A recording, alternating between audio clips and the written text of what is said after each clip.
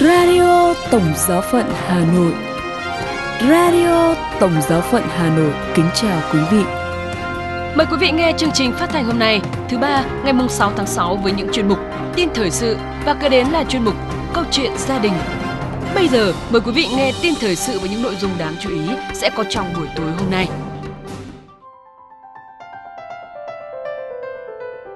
30 người đoạt giải Nobel quy tụ trong một sự kiện đặc biệt, lan tỏa tình huynh đệ từ quảng trường Thánh Phêrô ra thế giới. Đức Thánh Cha tái kêu gọi tinh thần trách nhiệm chung bảo vệ môi trường và Ngoại trưởng Tòa Thánh viếng thăm Mông Cổ. Sau đây là phần tin chi tiết. 30 người đoạt giải Nobel quy tụ trong một sự kiện đặc biệt, lan tỏa tình huynh đệ từ quảng trường Thánh Phêrô ra thế giới. Vào ngày 10 tháng 6, tại quảng trường Thánh Phêrô, các nhà đoạt giải Nobel Hòa bình từ khắp nơi trên thế giới sẽ quy tụ để tham dự Hội nghị Thế giới về tình huynh đệ nhân loại lần thứ 3. Trong cuộc họp báo tổ chức tại Văn phòng Báo chí Tòa Thánh, Đức Hồng y Mauro Gambetti đã thông báo về sự kiện này. Ngài cho biết thêm rằng Đức Thánh Cha Francisco cũng sẽ tham gia sự kiện. Lấy cảm hứng từ thông điệp Fratelli Tutti, tất cả anh em của Đức Thánh Cha, sự kiện sẽ quy tụ các nghệ sĩ, giới trẻ và những người đoạt giải Nobel Hòa bình trên toàn cầu. Sự kiện này sẽ bao gồm 2 phần. Vào buổi sáng, 5 nhóm làm việc gặp nhau tại Vatican để thảo luận chủ đề tình huynh đệ. Đến chiều, hội nghị sẽ chính thức bắt đầu. Một số ca sĩ nổi tiếng như Enrico Bocelli và Mitterrand sẽ tham gia biểu diễn. Các nhà hoạt động và người làm công việc thiện nguyện sẽ chia sẻ câu chuyện cá nhân. Một số tham dự viên đại diện đến từ Congo, Cộng hòa Trung Phi, Ethiopia, Argentina, Nhật Bản, Peru, Jerusalem và trên một con tàu cứu hộ ở biển Ionian Sea cũng sẽ kể câu chuyện của mình thông qua liên kết trực tuyến. Một trong những vị lãnh đạo phát biểu tại cuộc họp là ông Filippo Grandi, cao ủy Liên Hợp Quốc về người tị nạn. Ông bày tỏ niềm vui khi được hưởng ứng lời mời gọi của Đức Thánh Cha Francisco về tình huynh đệ và hòa bình nhân loại. Ông nhấn mạnh rằng thông điệp này cần được lan tỏa giữa một thế giới bị tàn phá bởi xung đột. Đức Thánh Cha Francisco sẽ xuất hiện tại quảng trường Thánh Phêrô vào lúc 18 giờ để chào các tham dự viên và những người hiệp thông qua video trực tuyến từ khắp nơi trên thế giới. Ngài sẽ lắng nghe những kết quả nổi bật từ các nhóm làm việc buổi sáng. Sau đó, Ngài gặp đại diện nhóm các nhà đoạt giải Nobel để lắng nghe tài liệu về tình huynh đệ. Nhóm này sau đó sẽ khởi động một chiến dịch thu thập 1 tỷ chữ ký trên tài liệu này.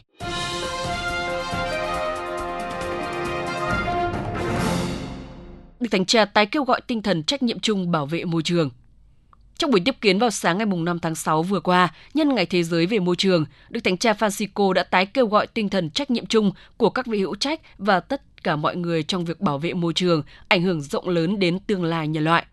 Đây là sự kiện ghi dấu biến cố cách đây đúng 50 năm, ngày 5 tháng 6 năm 1972, khai mạc Đại hội nghị đầu tiên của Liên Hiệp Quốc về môi trường con người, diễn ra tại thành phố Stockholm, Thụy Điển. Lễ hội bảo vệ môi trường ở Ý diễn ra ngày 5 tháng 6 tại Roma, từ lúc 10 giờ 30 sáng tại tòa thị chính và khu vực hí trường Croce, với sự tham dự của các thị trường và những người dấn thân trong lĩnh vực này. Còn tại Milano sẽ diễn ra từ ngày 6 đến ngày 8 tháng 6 tại phòng thu âm IBM và BAM, Thư viện, các cây cối, với sự tham dự của các nhà khoa học, hiệp hội và xí nghiệp trao đổi với nhau. Trong buổi tiếp kiến, Đức Thánh Cha kêu gọi mọi người hãy có tinh thần trách nhiệm liên quan đến hiện tượng thay đổi khí hậu hiện nay, bởi nó đặc biệt gây tổn thương cho những người nghèo và yếu thế. Đức Thánh Cha nói, những vết thương gây ra cho nhân loại vì đại dịch COVID-19 và từ hiện tượng thay đổi khí hậu có thể ví với những hậu quả của một cuộc xung đột hoàn cầu. Trong đó, kẻ thù thực sự chính là lối hành xử vô trách nhiệm, gây ảnh hưởng cho toàn thể mọi thành phần nhân loại chúng ta ngày nay và tương lai.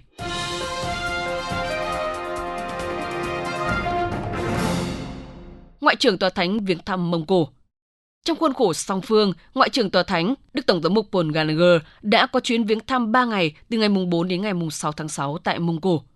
Tại nước này, chương trình viếng thăm được diễn tiến với việc Ngài đã dâng thánh lễ vào ban sáng Chủ nhật ngày 4 tháng 6 tại nhà thờ chính tòa Thánh Phêrô và Phaolô ở thủ đô Ulaanbaatar và gặp gỡ cộng đoàn thừa sai địa phương với Đức Hồng y Giorgio Marengo, phủ doãn tông tòa.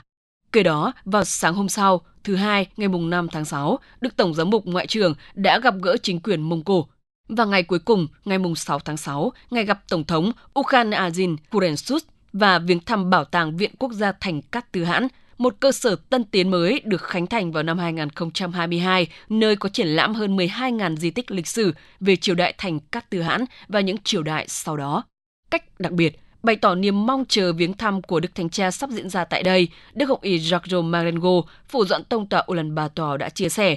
Cuộc viếng thăm của Đức Thánh Cha tại Mông Cổ chắc chắn sẽ góp phần làm nổi bật vẻ đẹp của đất nước này và sự cao quý của nhân dân tại đây, vốn có những truyền thống rất sâu xa, đặc tính của miền này ở Á Châu. Ngài nói thêm rằng, đối với cộng đoàn Công giáo bé nhỏ tại nước này, cuộc viếng thăm của Đức Thánh Cha chắc chắn là một hồng ân đặc biệt khi nghĩ đến công việc âm thầm và hiệu quả của bao nhiêu thừa sai đã hiến cuộc sống cho tin mừng và còn tiếp tục như vậy, xa những ngọn đèn chiếu và chỉ nhắm thiện ích của dân chúng mà họ được sai đến. Tôi cầu mong rằng cuộc viếng thăm của Đức Thánh Cha sẽ đánh dấu thêm một giai đoạn trong việc kiến tạo những tương quan tín nhiệm và thân hữu, trong đó tin mừng được sống và được chứng tỏ. Chuyên mục Câu chuyện gia đình. Quý vị và các bạn thân mến, tình cảm gia đình mang một giá trị thiêng liêng, cao quý mà có lẽ chẳng có thứ tình cảm nào có thể đem lại cho con người ta sự an yên mỗi khi nhớ về gia đình. Trong gia đình ấy lại khắc họa hai hình ảnh của người phụ nữ tảo tần, hy sinh với ước mong đem lại hạnh phúc cho gia đình, không quản ngại vất vả gian nan mà mỗi người con, người cháu dù có đi đâu xa cũng mãi luôn nhớ về, đó là bà và mẹ. Mời quý vị cùng lắng nghe bài viết Nhớ nội và mẹ của Sơ Maria Như Ý, dòng con Đức Mẹ vô nhiễm để cho ta có cảm thức thuộc về.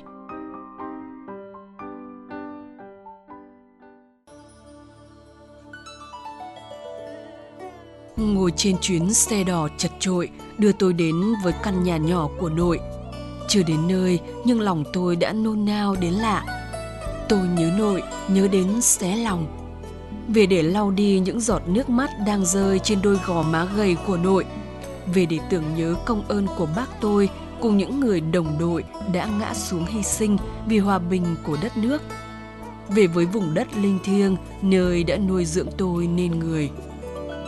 Xe vừa dừng lại trước ngõ, tôi đã thấy bóng dáng nội chậm rãi, lom khom, bước những bước đi đầy khó nhọc. Tôi vội vàng chạy đến bên, đỡ lấy nội. Nội mừng rỡ, choàng tay ôm lấy tôi. Nhìn nội, tôi xót xa ứa nước mắt. Mái tóc nội giờ đã bạc hơn nhiều, những nếp nhăn càng thêm dày trên khuôn mặt khắc khổ. Vẫn là câu chuyện xưa nội thường hay kể mà tôi đã thuộc lòng. Nhưng lần nào về tôi cũng thích nghe. Nội kể với tôi bằng đôi mắt đượm buồn, rồi nội lấy vạt áo lau đi những giọt nước mắt. Qua lời kể của nội, tôi biết được ngày ấy ông tôi đã hy sinh ở chiến trường. Chiến tranh đã mang ông vĩnh viễn rời xa cuộc đời của bà, chỉ kịp để lại cho nội 5 người con thơ. Nội một mình vất vả nuôi đàn con cho đến ngày các con của mình trưởng thành và lần lượt đi chiến đấu. Ngày tiễn con đi, bà khóc nức nở, nhưng không thể can ngăn lòng quyết tâm chiến thắng đang sục sôi trong tim và ngấm vào máu của các con mình. Bà tiễn con đi trong ngậm ngùi nước mắt. Những hôm ở nhà một mình, bà đếm từng ngày, từng tháng. Đôi mắt luôn ngóng trông tiếng bước chân của các con. Nửa đêm bà chờ mình ngủ không được. Như vọng về tiếng súng, tiếng bom nổ, lòng bà lại thấp thỏm lo âu. Bà ngồi dậy trong đèn, uống ngụm nước rồi thức đến sáng. Mỗi khi đau ốm, nội chỉ một mình. May có bà con hàng xóm xung quanh giúp đỡ. Nội khỏe lại và tiếp tục hành trình đợi chờ các con. Thời gian dần trôi, đất nước cuối cùng cũng giành được độc lập. Bà vui mừng khôn xiết, hồi hộp chờ đợi các con trở về. Sau giải phóng, các con của nội lần lượt quay về. Duy chỉ có bác tôi là mãi mãi không về nữa. Nội ngồi thụp xuống, nước mắt lưng tròng khi nhận được giấy báo tử của bác. Nội vật vã, đau buồn suốt một thời gian dài. Nỗi cô quạnh, đau khổ giăng mắc khắp căn nhà lá vốn nhỏ bé. 5 tháng qua đi, nỗi đau của nội dần dà được nguôi ngoai bởi sự hiếu thảo, yêu thương của cha và các chú tôi. Nội dựng vợ, gả chồng cho từng đứa. Nội sung sướng khi hay tin mình đã có cháu ẵm, cháu bồng. Các cháu của nội được sinh ra khỏe mạnh và thông minh. nhưng nội tôi còn canh cánh một nỗi lo, đó là chú út chưa muốn lấy vợ. Mãi đến một ngày, chú út mới ngượng ngùng thông báo với gia đình về cô bạn gái. Và không lâu sau, đám cưới được diễn ra trong niềm hân hoan, vui vẻ của mọi người. 2 năm sau, vợ chú mang thai, nhưng con của chú sinh ra lại không được bình thường như bao đứa trẻ khác. Thân hình nó bị dị dạng, teo tóp. Vợ chồng chú cạn khô nước mắt. Nhìn cháu, nhìn con mà tim nội thấy nhói đau. Nội ước gì người nhiễm chất độc quái ác kia là nội, chứ không phải ai khác. Cuộc đời của nội đã chịu nhiều hy sinh mất mát. Thanh xuân của nội là những tháng ngày tảo tần, một mình nuôi đàn con khôn lớn và mòn mỏi đợi chờ các con mình trở về. Nhưng sao cuộc đời lại không cho cháu của nội được sinh ra được bình thường, khỏe mạnh như bao đứa trẻ khác? Chiến tranh đã lùi xa, nhưng tàn dư của nó thì vẫn còn. Vẫn luôn để lại cho con người ta một nỗi đau dai dẳng, những mất mát tổn thương không thể xóa nhòa. Về với nội là trở về với quá khứ tuy có khổ đau, mất mát, nhưng cũng đong đầy lòng tự hào, niềm biết ơn. Tôi ôm lấy bờ vai nhỏ của nội, cố lau khô những giọt nước mắt rưng rưng trên khóe mắt người. Tôi thầm ước rằng nội tôi cũng như bao người mẹ Việt Nam anh hùng khác sẽ luôn khỏe mạnh, bình an, mãi mãi sống cuộc đời thật hạnh phúc vui vầy cùng con cháu. Tự hứa với bản thân phải kế thừa xứng đáng những gì ông cha ta, nội cùng những người đi trước đã dày công xây dựng, cống hiến bằng cả cuộc đời. Hè đến cũng là lúc những ký ức tuổi thơ năm nào lại ùa về trong tôi. Tôi lại nhớ những lần cùng mẹ dạo quanh khu xóm nhỏ để giúp mẹ giao bán cá. Ký ức ấy tuy đã lùi xa trong quá khứ, nhưng chúng vẫn luôn hiện diện trong trái tim tôi. Và mỗi lần nhớ tới, lòng tôi không khỏi bồi hồi xót xa. Thời gian ấy, vì làm ăn thua lỗ nên gia đình tôi bắt đầu những ngày chật vật khó khăn. Chi tiêu trong nhà nhờ vào gánh hàng cá của mẹ. Mới sáng sớm, khi trời còn chưa tỏ mặt người, tôi đã nghe thấy những tiếng lục đục dưới nhà. Tôi thức dậy và xin mẹ đi theo. Không đành lòng trước sự nài nỉ của con, cuối cùng tôi cũng nhận được sự đồng ý từ mẹ. Trong màn đêm yên tĩnh, mọi vật vẫn còn đang mơ màng. Tôi và mẹ cùng nhau bước trên con đường cát lún dẫn đến khu chợ cá. Tôi cầm trên tay chiếc đèn dầu soi sáng con đường đi.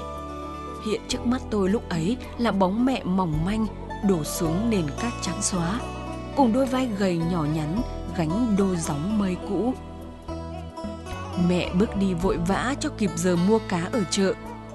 Mới đi được một đoạn mà đôi chân tôi đã mỏi rã rời, mồ hôi lấm tấm rơi. Vậy mà đôi chân của mẹ hàng ngày vẫn bước đi, mặc cho mưa giông, lạnh giá, mặc cho trời đổ nắng như thiêu đốt vạn vật. Tôi thấm thía làm sao nỗi khổ cực trong cuộc mưu sinh đời mẹ. Bình minh vừa ló dạng thì hai mẹ con cũng kịp đến nơi. Ban đầu tôi bị choáng ngợp bởi vẻ đẹp từ biển khơi cùng sự náo nhiệt của khu chợ cá. Thuyền cập bến cũng là lúc những con cá ngừ, cá nục, cá cơm có dịp phơi mình trong nắng, thu hút ánh nhìn của mọi người. Tôi ngạc nhiên, thích thú với những rổ cá tươi. Ban đầu còn chưa quen với mùi tanh, lúc sau tôi hòa vào không khí tất bật, tiếng ngã giá nhộn nhịp lao xao ở chợ. Cá mua được, mẹ đem rửa sạch với nước biển nhằm giữ được độ tươi ngon. Xong xuôi, mẹ gánh lên đôi gióng mây cũ. Hai bên là hai chiếc thau đựng cá, một bên cá nục, bên kia cá cơm. Nhìn đôi vai gầy gồng gánh hai thau cá nặng trĩu, mẹ bước từng bước đi liêu xiêu trong gió mà lòng tôi quặn thắt. Con đường cát trắng tưởng chừng như dài vô tận, cuối cùng hai mẹ con cũng đi qua. Vừa mới đến đầu xóm nhỏ, không chần chừ, mẹ vội vã cất tiếng rao trầm ấm: "Ai mua cá không?" Như mọi lần, chỉ cần nghe tiếng rao của mẹ, từ trong nhà mọi người tụ lại hỏi mua. Ngày ấy, cá nào lớn mẹ bán theo con, cá nhỏ không đếm được mẹ bán theo mớ. cá mẹ bán vừa tươi ngon vừa rẻ, không ướp hóa chất như bây giờ nên được lòng tin tưởng của mọi người. Khách hàng của mẹ là những người dân quanh năm chân lấm tay bùn nhưng cũng giàu lòng tốt bụng. Đôi khi trên đường bán cá, mẹ gặp trời mưa to, mọi người bảo nhau mua hết gánh cá để mẹ kịp về nhà. Có hôm trời nắng như đổ lửa, cô khách quen tốt bụng biếu mẹ ly nước mát. Vất vả là thế, nhưng mẹ vẫn luôn kiên trì với gánh cá trên vai. Thỉnh thoảng, mẹ còn đem mớ cá tươi biếu cho các cụ ông, cụ bà neo đơn trong xóm. Thời gian trôi qua, hàng ngày mẹ vẫn tiếp tục mưu sinh bằng gánh cá biển. Hết đợt nghỉ hè, tôi trở lại mái trường, nhìn vào những trang sách mới, quần áo mới, tôi như ngửi thấy những giọt mồ hôi tần tảo thấm ướt lưng áo mẹ. Nhìn vào những tờ tiền mẹ trao cho tôi như thấy cả những con cá soi mình lấp lánh ngoài biển khơi, dệt vào lòng tôi bao ước mơ được mẹ chắp cánh bay xa, xa mãi.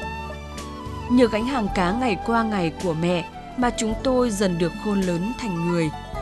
Tôi biết ơn mẹ, biết ơn sự tảo tần, chịu thương, chịu khó của mẹ. Và tôi cũng thầm cảm ơn lòng bao dung của biển cả cùng tấm chân tình, hào sảng của người dân xóm nhỏ. Năm tháng dần trôi, đời sống nhiều thay đổi. Mẹ tôi đã không còn bán cá như xưa, nhưng những ký ức vẫn luôn vẹn nguyên trong tâm trí tôi. Để mỗi khi bất chợt gặp tiếng dao cá của ai đó vang lên da diết, tôi lại nhớ đến mẹ bằng tất cả niềm rưng rưng, nghẹn ngào.